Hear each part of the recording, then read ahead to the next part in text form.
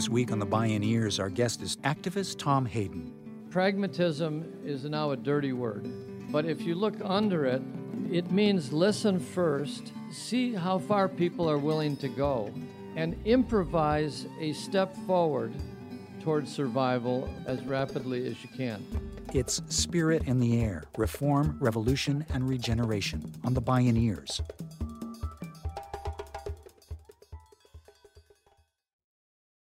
Support for the Bioneers' Revolution from the Heart of Nature is provided in part by Organic Valley Family of Farms, funding also provided by a grant from the Park Foundation, and by the generous support of listeners like you.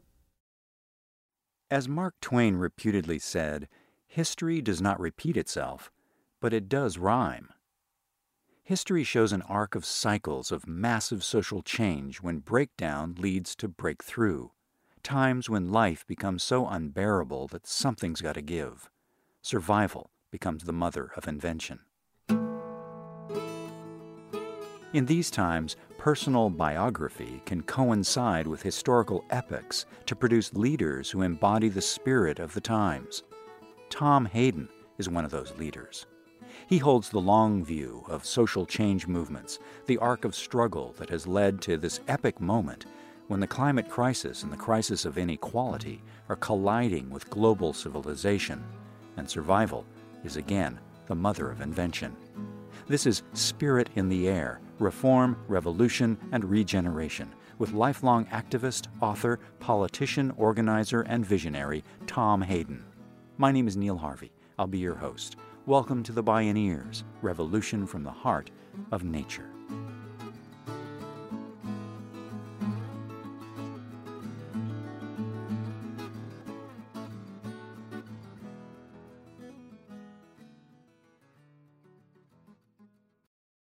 We are people of this generation, bred in at least modest comfort, housed now in universities, looking uncomfortably to the world we inherit. This opening sentence of the 1962 Port Huron Statement of SDS, the Students for a Democratic Society, was a manifesto heard round the world. It helped launch the game-changing 1960s student movements. It called for a genuinely participatory democratic political system. It's a vision Tom Hayden is still working to realize 5 decades later. Tom Hayden spoke at a Bioneers conference. It was 27,000 words long. It tried to express a vision of our generation. We'd come through the freedom rides and the beginning of what would become the free speech movement. And about 62 people gathered in Port Huron, Michigan, and I wrote the document. It's true, but in order to write the document, I interviewed tons of people. I wrote it, and then it was somehow rewritten in a 5-day period. The way I feel about it in retrospect is that the Port Huron Statement wrote us, that there was a spirit in the air, there was a consensus in the air. James Joyce said the same thing about his writing 50 years earlier, that what he was trying to write was the unwritten consciousness of his generation. So the knowledge, the feeling, the mix is in the generational experience. Hayden began writing the Port Huron Statement while sitting in a Georgia jail for organizing to end racial segregation and enlisting students nationally in the civil rights movement. He went on to pursue a lifelong calling as an organizer and advocate for racial justice, the anti-war and peace movements, social justice, and the environment. His own personal lineage seeded his journey. I was born at a moment that the New Deal saved my family.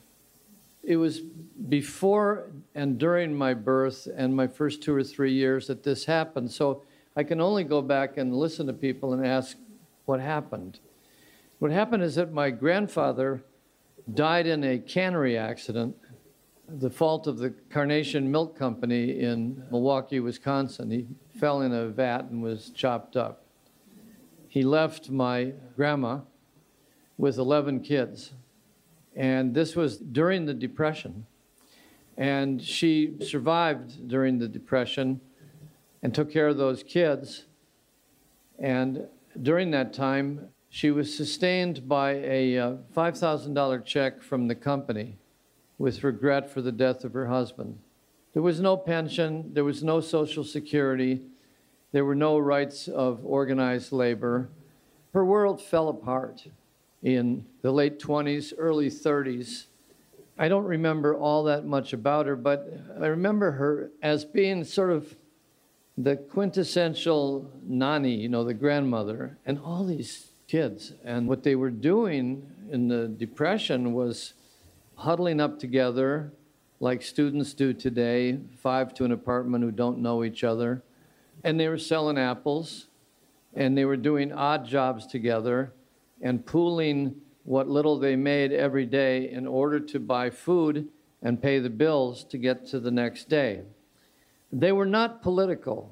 This is a key point in my sharing with you, that I believe with C. Wright Mills that we have to reach people who are in their personal milieu, and their problem is that they're detached from history and social structure. They don't know what has happened to them. They are in a catastrophe, and they are prone, if they're working people, to think there's something wrong with them, their ethnicity, their class, their lack of education. They're not prone to automatically blame an outside aggressor. That would take a level of pride and insolence and insubordination, so to speak, a mutinous mentality that they don't have. They're survivors, and they know a lot. I'm not saying they lack knowledge. They know a lot. In the middle of this process of the collapse of capitalism, the collapse of what government we had, there were the stirrings of the New Deal. As society's contradictions reached the breaking point, diverse and sometimes conflicting social movements, strategies, and ideologies emerged from the desperation and chaos of the Great Depression.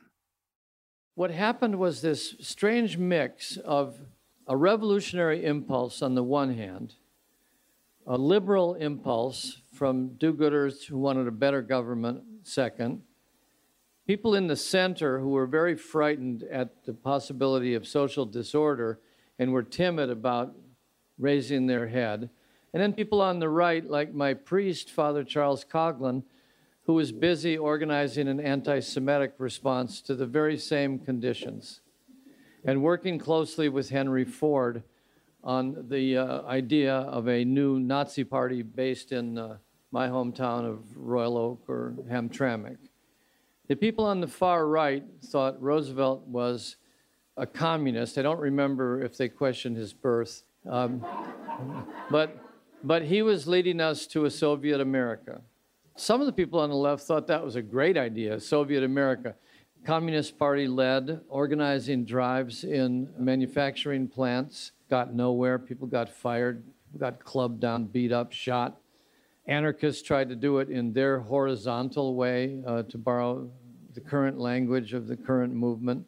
Trotskyists kept attacking everyone on both sides for not following the correct line. Farmers, I don't remember if they picked up pitchforks, but they went to work against the banks and the Grange. And there were people who said, okay, we're going to invest in the rebuilding of America and after the war in a Marshall Plan for the world. And they cut a deal without a handshake, as far as I know.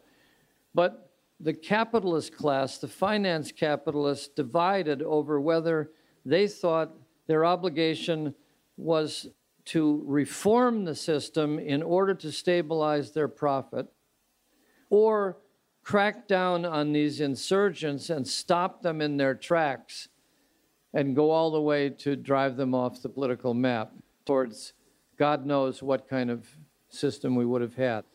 On the other hand, you had labor and social movements and populist movements where the argument was, should we take the right to collective bargaining or go all the way to socialism? It was kind of like 1919, and I was there too, when the socialists told the suffragettes, all the way with socialism first, then you women will get your right to vote. And the women said, not taking that offer, thank you very much. Some of us are socialists, some are not, but we want the right to vote. Most people that I would identify with were organizers. They were selfless people who didn't work for much money, didn't think far ahead to the careers that they would hold as future labor bureaucrats or Democratic Party administrators. They wanted to know if they'd have their heads crushed by a policeman's baton, and they were willing to do that. There was another group, maybe a little like some people you know are the scientists today in climate science. They were known as the brain trust of the New Deal. And they were a very eclectic group of people who were brainy, intellectuals. They were probably in the most important American tradition that I've ever studied, and I consider myself part of, the American pragmatic tradition. And I know that pragmatism is now a dirty word, but if you look under it, it means listen first, see how far people are willing to go, and improvise a step forward, a program that will take you a little bit towards survival or a little bit towards a better life as rapidly as you can. As the Great Depression ground on, the first order of business for most people was survival. My mom went through this, the orphan of father she hardly knew. When I was growing up at the end of the 30s and the beginning of the Great War, I remember sitting on her lap a lot, and she'd always talk to me about how she loved Roosevelt. And I didn't know who Roosevelt was. I just thought, Roosevelt, that's God. My mother loves God, and Roosevelt is taking care of us. She would keep saying that. Because by that time, after these revolutionary inciting of working people and average everyday people, they had achieved Social Security. And I can't tell you what that would mean for my mother when she's thinking about Grandpa. They achieved bargaining rights for organized labor, unheard of, seemingly impossible. They achieved pensions and all the rest of it. And they had achieved what was known as the New Deal, but at the time it was being built, they did not call it the New Deal. They called it the movement. While the 1% of their time waged fierce class war, the New Deal Brain Trust crafted an unprecedented and seemingly unattainable set of social programs. To break the vicious cycle of the concentration of wealth and power, somehow they had to match the overwhelming money power with a countervailing force. The whole idea of industrial workers being organized, the whole idea of old age pensions, of doing something about the Buddhist lament that life is all about suffering, delivering people Social Security, having to sit at a table and argue about whether we can also do health care, being told by the president, we don't have the votes, we can't do that. Some future generation will fight for health care. That's how the New Deal was pounded out. It was improvised by very creative people who dared to take it on and who simply believed that their current lives were unlivable. And they didn't have to be poor to know that. It was just an unlivable situation with fascism approaching over here and with depression never seeming to end. Out of that pragmatic determination, they decided the government has got to hire people, the government has got to protect people, the government is what saved my mother and why she loved Franklin Roosevelt. For those reasons, not ideological. And when we come to that point, when people are unable to be trapped in ideology, but are willing to do what works, that's the time when I think we'll have the equivalent of a New Deal for the climate catastrophe. In the tradition of American pragmatism, Tom Hayden channeled some of his activism from the 1960s into government. It was a unique historical moment coming out of the birth of the modern environmental movement and a growing awareness the world was on a collision course with nature. Hayden joined the administration of California Governor Jerry Brown in 1974. who had unexpectedly gained office as a maverick candidate. Tom Hayden spoke with us at a Bioneers conference.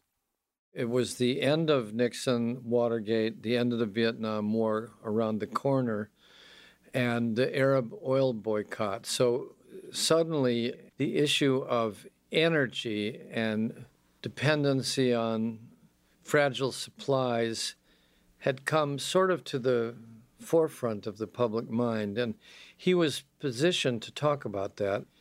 He was very close to the early circle of solar visionaries who lived in the Bay Area, but he was the first to articulate it while running for a major office, governor of California, and he took quite a bashing for it. And it shows that sometimes it's true that there'll be an unusual political leader who introduces an issue that nobody knows about and a lot of people are against, and he wins. It was just that kind of moment. There was a movement against nuclear power called the No Nukes movement, which the governor attached himself to when he ran for president, and he was hell-bent on preventing nuclear plants from being placed on the California coast. Again, it just seemed like one of a kind. Governor Jerry Brown appointed Hayden chairman of the state's Solar Energy Council. They invented innovative policies that migrated to become national policy and global models, from air pollution controls and automobile fuel efficiency standards to solar rebates and energy efficiency incentives. For 18 years, Hayden went on to serve in the California legislature, where he helped usher in the California Energy Commission's exemplary solar programs. But as with all movements, it's often one step forward and two steps backward. I think what killed us was the coming of the Republicans, the Reagan administration, this sort of like, who needs this? You just need to be more robust on oil and gas, and it just kind of faded. I went in a different direction and spent many years opposing wars like Iraq or Afghanistan, where you could see the other end of the energy issue, that we're plundering these countries and burning these countries to the ground with smoke belching everywhere in order to obtain more gas and oil to continue our lifestyle and our economy. So I always thought that the issues of war and energy were one and the same, because I haven't seen any wars lately that aren't about energy. There are other things, religion, of course, and so on. And then when the governor ran again, he made a clear pronouncement at some point that we needed to decarbonize the economy. And it's not a popular slogan, since nobody knows what you're talking about. It sounds like you want to take the pop out of cherry cola. What is decarbonization? But I knew what he was talking about. So when Brown said he was going to devote 2 terms if he was elected, create 500,000 clean energy jobs, meet the UN mandates for the lowering of the greenhouse gases, I felt obliged to lend a hand to do what I could. Not as part of the administration, although I know all those people, but it's helpful with my age. There's a benefit. Like I remember what came before, how quickly successes can be derailed, how careful you have to be. And there's no new arguments on this issue. There's only continuing arguments. And a lot of the new activists are in that great phase, like young love, of discovering their passion and discovering their ideas, not even knowing that these ideas have preceded them. Indeed, Governor Brown's 21st century administration has demonstrated a global model for a viable clean energy economy. The number of clean energy jobs has grown from 23,000 in the early 70s to 199,000, twice as many as the state's fossil fuel industry. Environmental justice and jobs for underserved communities are a centerpiece. As the world's 8th largest economy, California is conducting game-changing clean energy direct diplomacy with countries around the world, including China. And in 2015, California launched a global climate compact for cities, states, and regions. The so-called Under 2 MOU includes 128 jurisdictions from 28 countries so far, representing 740 million people and over a quarter of the global GDP. Tom Hayden sees history rhyming yet again. My sense is the most we're going to accomplish here, which is quite a lot when you think of the state of the planet, is a global Green New Deal. We have precious little time to get there, but we know from the science that it is inevitable that things will get worse, and it's also, to me, inevitable from my experience that people will fight back. There are people who argue that there's no climate problem, but we had those people. There are people who are fascistic in their inclinations. There's people who, unfortunately, are ideologically, they believe in a market even though there really is no pure market. It's all government supported through incentives or taxes or mandates. But somebody has to cut a deal. Unless you believe that we have to have revolution first and then save the planet, if you believe that, I advise you to listen. Just go to meetings in your community, in your PTA, in your neighborhood, and ask, get up, actually, and say, I want a revolution first. What do you people think? and you'll see that they're not there now. They might be thinking about it, but it's all one step at a time. Tom Hayden says the global goal today must be 100% clean energy, and there's an intergenerational movement crystallizing to back it up. For a pragmatic politician, he says, it's time for the magician or the sorcerer to take these ideas and turn them into material benefits in everyday life.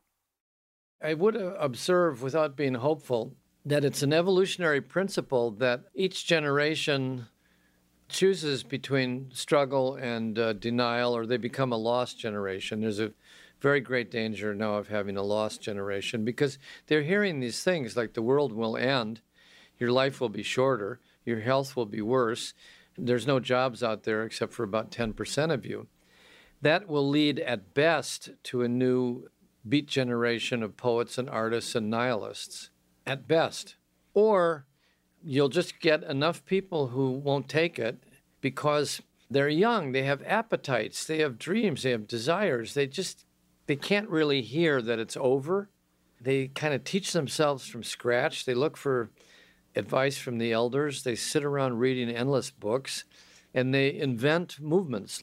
And I think an evolutionary biologist should take a look at it because it's the principle of regeneration. When they were 14, they heard it was over. And by the time they were 18, they decided they wouldn't take that. And they've invented these forms of struggle, which are really impressive. There is this struggle between two tendencies, the death instinct, life instinct, some people would say, hopelessness versus hope.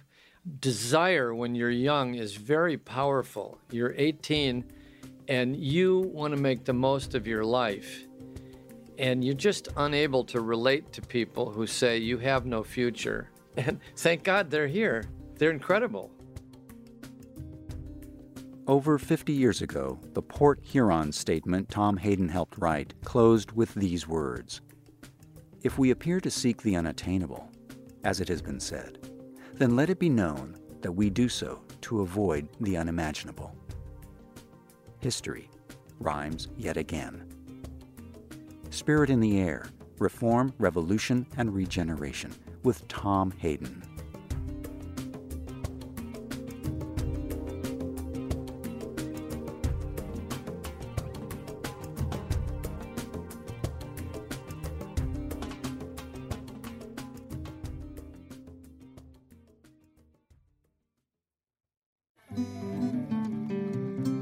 You can see and hear more from Tom Hayden and explore more Bioneers radio programs, podcasts, and videos online at Bioneers.org.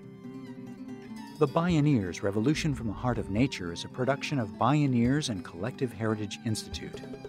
Executive producer Kenny Ausubel. Written by Kenny Ausubel. Senior producer and station relations Stephanie Welch. Host and consulting producer, Neil Harvey. Program engineer, Emily Harris. Production assistants, Tina Rubio and Melanie Choi. Interview recording engineer, Jeff Westman. Our theme music is co-written by the Baka Forest people of Cameroon and Baka Beyond from the album East to West.